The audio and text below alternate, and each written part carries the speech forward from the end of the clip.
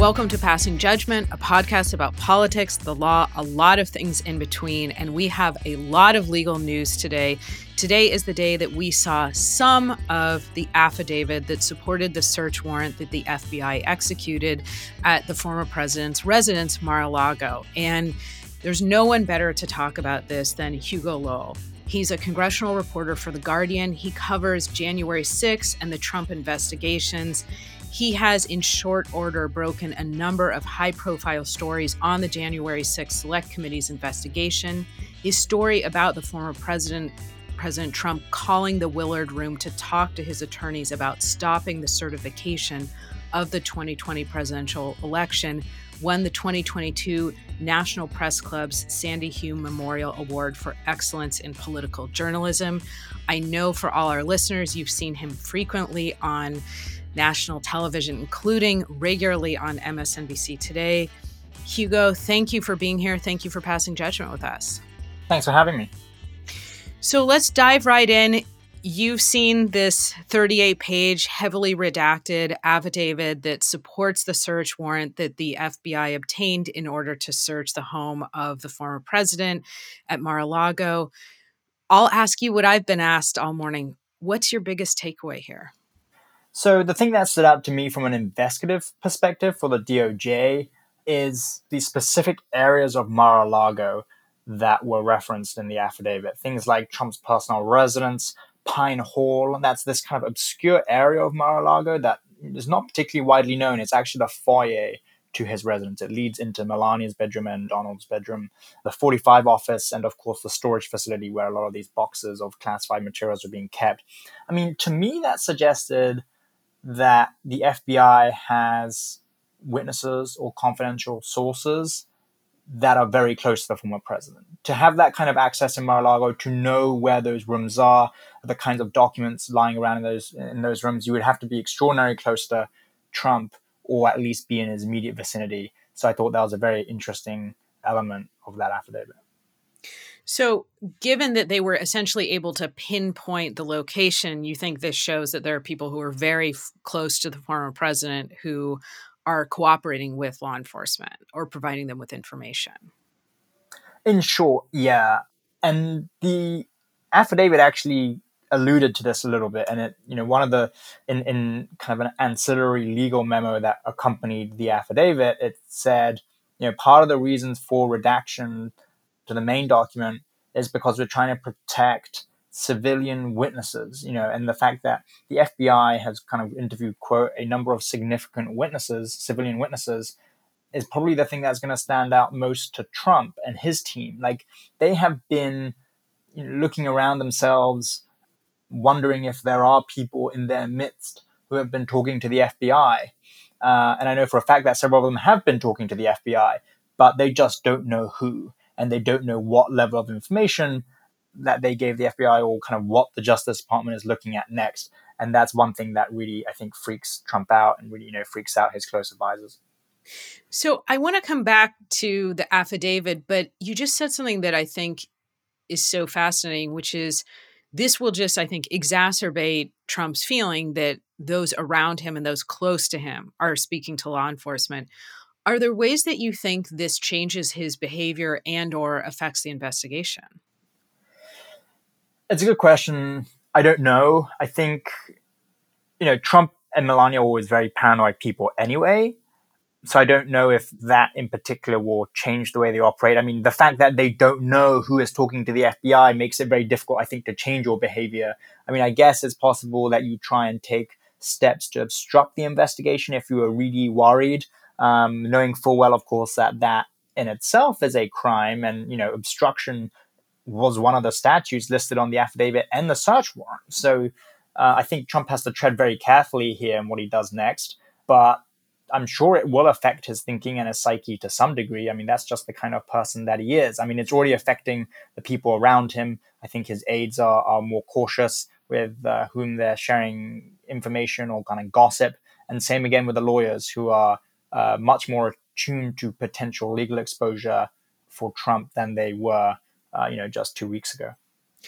I think that's right. So for people listening, let's zoom out for a second. Of course, I think people know that we're talking about the affidavit that supports the search warrant that allowed the FBI to go in, as we said, to Mar-a-Lago to search for these documents that I will say, very generally speaking, certainly look like documents that the former president should not have had and really should not have retained in that fashion at a private residence. Now, I want to step back for a minute and talk about what we learned from the affidavit in terms of leading up to getting the search warrant. The former president have said, why didn't they just ask me for it? I would have turned over this information. I think the affidavit, the search warrant itself, really belies that point. Could you briefly walk people through what the affidavit provides us with in terms of what led up to the point of going to a magistrate judge and saying, okay, we need this search warrant? Yeah, I think a lot of this has already been reported, but it's always good to see it in black and white from the DOJ itself.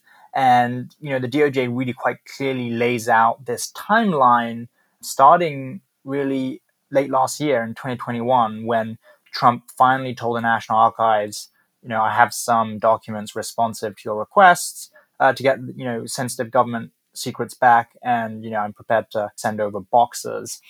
But this didn't really happen until later in 2022.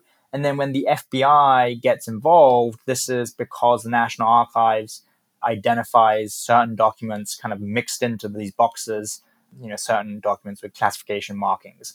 And the FBI's review turns up about 184 unique documents that are marked classified, including, I think it was 25 that are top secret, and countless other documents that have varying degrees of sensitivity acronyms on them, like NOFON, which is short for not for dissemination to non-US nationals, for instance. And so I think the FBI was very alarmed by this, and that was the prelude to a grand jury subpoena being issued to the Trump Organization for surveillance footage at Mar-a-Lago outside this sort of storage facility where he was keeping these documents. And, according to reporting in the Times, at least, the surveillance footage showed people going in and out of the storage facility where these classified documents were being kept. And so, that prompts a request from the Justice Department, and this is in the affidavit, for the Trump team to kind of secure that location and preserve it in its current form. Now, that to me suggests, that sort of language, preserving in current form suggests to me that there was maybe already an investigation opened into obstruction or, the mishandling of government records. And after some documents are turned over in June, it sounds like the FBI and the Justice Department still suspected that despite these subpoenas and these requests for these records to be turned back, Trump was still holding on to a number of documents. And of course, when the FBI went in 2 weeks ago, they did remove around 26 boxes worth of classified information. So that's really helpful background. And my top of the line in terms of thinking about it has basically been that law enforcement decided they needed this information, one, because it's really important. It involves national security. It involves, as we saw today, human intelligence.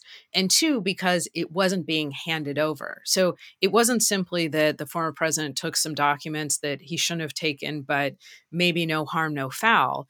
It was that these are documents that were apparently, mixed in with razors and golf balls and whatever else that really could threaten the security of certain people who work for the government and the country as a whole. Is that a fair summary of, you think, what we see leading up here?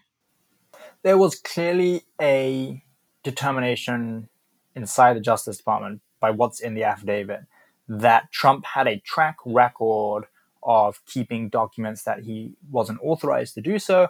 And he also had a track record of keeping documents that were particularly sensitive. I mean, this stuff about HCS, these kind of confidential human sources, these SI documents, special intelligence, these are the kinds of documents that if they fall into the wrong hands, and we know that Mar-a-Lago was a hub for a number of kind of foreign agents or, people working for foreign governments trying to get access to Trump and his kind of inner political circle, if it fell into the wrong hands, could compromise the identities of clandestine sources, could compromise sources and methods used by the US intelligence community. And clearly there was a determination that these documents really needed to be retrieved by the government as soon as they could. I will say, and I Hugo, I'd love your opinion on this. It feels to me like in every step of the way, from the moment that the former president said, there's an FBI team, they're raiding my home, to when he said there's nothing there, this is just a political witch hunt, that every step along the way, he's forcing more information to come out. He's forcing the Attorney General, Merrick Garland, to say, okay, here's the search warrant. Then he's out of court, not in court, saying, well, let's see the supporting documents. The media companies sue, and now we see some of the supporting documents, some of the affidavit. And based on what you just said, and based on the reporting, it seems to me that every time we learn more, it looks slightly worse for the former president. I'd love your opinion on, is that true, or am I missing something that is exculpatory here? Am I missing a roadmap for his defense here? No, I think that's right. I think every time he weighs in and the government responds, it gets worse and worse for him. And not least because he keeps commenting and he keeps kind of inserting himself into this. We get this drip, drip, drip of information that can only be damaging to him. I spoke to a couple of people in Trump world after the affidavit was unsealed, partially. I mean, their takeaway today was, look, this is nothing particularly new. It's already been reported that classified materials were removed. They kind of seem to dismiss it a little bit, and to say, this wasn't any more damaging than we had anticipated. And in fact, there's nothing particularly new in there. I would disagree. And I think there have been, slivers of new information that have come out. And I thought it was interesting that the Justice Department had a real opportunity to debunk some of the claims that Trump world has been making. And they actually very quietly did so in some respects. Like, one of these points was, Trump world allies have been going on about how, they were surprised that DOJ thought the documents were not secure because, well, DOJ had asked, supposedly asked them to put a quote unquote stronger lock on the door to the storage facility. There's no mention of a stronger lock in the affidavit. In fact, what it says is, secure the premises in its current condition, because Mar-a-Lago is just not a place where you can keep classified documents, period. And so that defense is out the window. I mean, there's a thing about executive privilege again. It sounds like the affidavit explicitly says the FBI went in with privilege teams to go and separate and filter out documents in real time when they were conducting the search, filter out materials that were privileged so that they wouldn't be taken away when the FBI left. So I think various points of his defense are getting undercut, and I don't really see anything that's exculpatory here. Can we focus for a moment on that claim of executive privilege that the former president has made? And again, his defense to me seems to be, ever changing, never twice the same, just throwing a bunch of things at the wall to see if anything might stick, at least politically, if not legally. Could you highlight for a minute how his claim that some of these documents could be subject to executive privilege, how that really has been debunked here? So his whole thing is the government, and it's all very twisted, and so it's difficult to understand to some degree. But his argument is some of the documents that were removed or seized from Mar-a-Lago were documents created, is the term, right? Created while he was in office and simply taken with him to Mar-a-Lago. But because they were created when he was president, they are all subject to executive privilege. And there is such thing as an executive privilege protection. That means the government can't review those documents because they're protected. I think several points. First of all, the very fact that he's acknowledging that there are documents in there that are privileged or kind of subject to executive privilege seems to suggest that they are by definition government records, and so he's not supposed to have them. They're supposed to be at the National Archives. So that in and of itself appears to be almost like a concession. And I did a story on this a couple of days ago that it almost seems to be a concession from Trump that he was not supposed to hang on to these records. That doesn't mean I don't think that he can't file a motion. He recently filed a motion to have the court appoint a special master to go through the documents. I think, he's within his right to do that. The argument there is basically, look, the government might want to use some of these documents in a potential prosecution or as evidence, but because they represent kind of privileged materials, they should be filtered out. But it sounds like the FBI has already done that in real time. So whether or not there's any executive privilege documents left, I think is kind of in question as well. I think it's a very difficult argument for him to advance. I think it's very confused. Mm-hmm. And I don't think actually Trump's own lawyers really understood it anyway, because I spoke to a couple of people close to Trump after that special master motion was filed, and their real blanket response was, look, we just don't know what was taken. We're trying to find out more. Like, they really don't have very much idea about anything. And so I think this was an attempt, as you say, to throw a lot of things at the wall and see what stuck, or, what might be shaken loose. I want to talk to you a little bit more about this motion regarding the special master, where the former president filed a motion, not in Florida, not in the same court where we're having this discussion about how much of the affidavit to unseal, but in a separate suit. He files a motion and says, I want a special master basically to go through and put documents in one pile that can be used in the investigation and in another pile that cannot be used in the investigation. And there were a ton of problems with this suit, as you alluded to in your reporting, that seems like the lawyers, I'm putting my opinion on this, but it seems like the lawyers weren't really sure what the theory was here. The judge, a Trump appointee, basically sent the suit back and said, can you tell me what you're really asking here? Hugo, if you could you flesh out the details of what were the problems with that motion and what's the judge asking for? I mean, I hear the judge saying, tell me what your theory is. And it's not at all clear to me that it isn't too late for all of this. Well, it may be too late, and it may be the case that the Justice Department has already gone through all of the documents and seen everything. I think this suit originated because, or mainly because, Christina Bobb, one of Trump's lawyers, went on Fox News, and Laura Ingraham on her show kind of criticized the Trump legal team for not having made any sort of formal legal filing when it came to the affidavit, and saying, look, you completely missed an opportunity to have more or less in the affidavit redacted or unredacted, but you didn't file a motion, you didn't make any sort of formal legal action, and so you're off the docket now. Are you guys stupid or what? And that filtered back to Trump, and Trump was pretty displeased by that, and I think really pushed or kind of complained that his lawyers weren't fighting or pushing back against the DOJ hard enough on his behalf. And so what you got was this discussion about, maybe we should do a filing now. It was about 24 hours after Laura Ingraham kind of castigated Christina Bobb. So that was really the impetus for this filing. And so I think that was part of the reason why it's all so confused.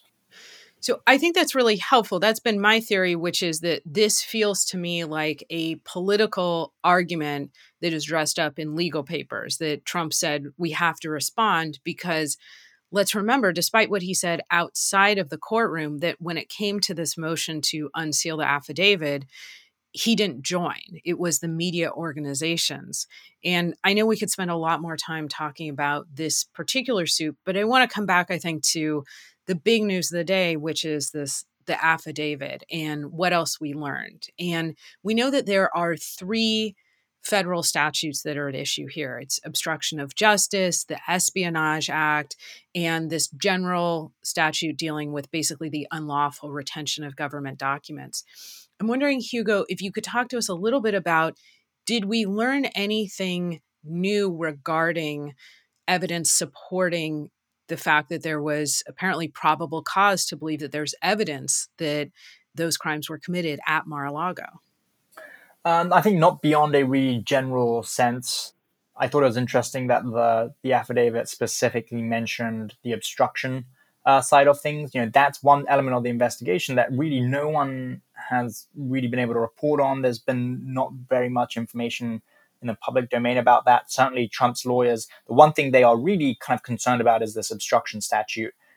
I think they look at the retention of government records and they think, there's no enforcement mechanism in the Presidential Records Act. He can claim a whole bunch of things for this. There's a whole bunch of defenses for it. But when it starts to get into obstruction and kind of how Trump made the DOJ jump through all these hoops to get anywhere close to the documents that he was stashing at Mar-a-Lago, that's where the real concern is. I think some of the other things that came up in the affidavit that were interesting was this discussion that the classification was irrelevant. There was a footnote in the affidavit that said, whether materials are classified or declassified doesn't matter for the Espionage Act or kind of, the other statutes concerning kind of the removal or retention of kind of official government documents. It's all about the content of the document, right? It's about whether the unlawful retention of this information related to the national defense could harm the United States or aid an adversary, regardless of whether it was classified or declassified. And that comes in part because the statutes were written at a time before the US had these classifications, like whether it was top secret or secret compartmented information. And so I think he has a real uphill struggle there. And the fact that he doesn't really have a defense for holding on to these really sensitive documents speaks to why the government listed those three specific statutes, both in the affidavit and the search warrant. Yeah, I wrote a short piece for MSNBC about how if he in fact did declassify, which is a big if, by the letter of these statutes, by the text of the statutes, it doesn't undermine a claim that you could violate them. And as you said, the Espionage Act, that originated in 1917. Now, yes, of course, it has been changed. The language has been changed, but it's prior to our current classification framework. And it does, I think, highlight the lack of defense that we keep seeing from the former president. But I want to ask something slightly different, which is not what's his reason for why this is okay, but do we have any idea why those documents were there in the first place? I think that is the crux of all of this, right? And it kind of speaks to what his intentions were with these documents. Was he holding on to these documents because he thought they were like mementos, and aspects of his presidency that he thought he was entitled to keep, or was there a more sinister reason? And that might be a question that can only be answered by Trump.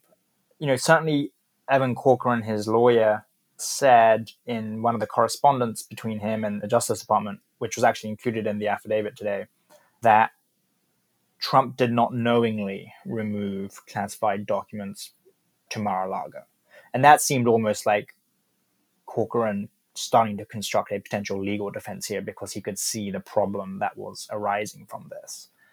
But I think the short answer is no. We actually don't have any idea about why Trump wanted to hold on to these documents. And let's say, at least some of the documents were because he wanted kind of souvenirs from his time in the White House. Well, you're not holding on to top secret compartmented intelligence because they're souvenirs. Or if you are, that's a very serious and dangerous practice to be engaged in. I really don't know is the bottom line. This brings us to the question of how will we ever know? And it seems to me maybe only, and there's a big maybe, only if there's a trial. And now I'm going to ask you the totally unfair question that I've been asked. What are the chances that you think we see an indictment not based on all of the other potential legal exposure that I love to talk to you about, the January 6th committee, the Department of Justice investigation into the election, what's happening in Georgia, what's happening in New York, but in this case, what do we think the chances are that we go from probable cause to obtain a search warrant to, yes, we think that we can prove beyond a reasonable doubt that these federal statutes were violated, and here's your indictment, Mr. Trump? That is a very unfair question. So I'm Yes. gonna answer this in a way that I think is maybe more interesting, which is Trump's legal team seems to think the obstruction side of the investigation into kind of the mishandling of government documents in this case represents the most perilous legal moment for the former president to date. They've always laughed off things like, January 6th. They really don't think the Georgia special grand jury investigation into election interference there is particularly potent. They think, even if Fani Willis, the district attorney there, was to indict him and even to convict him, there is no way that on appeal that wouldn't be overturned, because the idea that you could have like a locally elected, openly Democrat district attorney indict a former president or convict a former president, they just don't see it happening. The one thing they are worried about, though, is this mishandling of documents, because it's so cut and dried. It's so straightforward. Were you authorized to have these documents? No. Were you impeding an investigation? Potentially. And those things, I think, feature or loom very large in their assessment about all the legal exposure that Trump's currently facing. Hugo Lowell, that was a very fair answer to a very unfair question. So I want to thank you so much for your time. For everybody listening, if you aren't already following him on Twitter, you can follow Hugo at Hugo Lowell. That's Lowell. You can see him on MSNBC, as I said, all the time. Read his pieces in The Guardian and elsewhere. Hugo, thank you so much for your time and for passing judgment with us. Thank you so much. This was really fun. So for all our listeners, please continue to subscribe, rate, review. You can find me all across social media at Levinson Jessica, and we're happy to bring these breaking news episodes to you. We wish everybody a great day.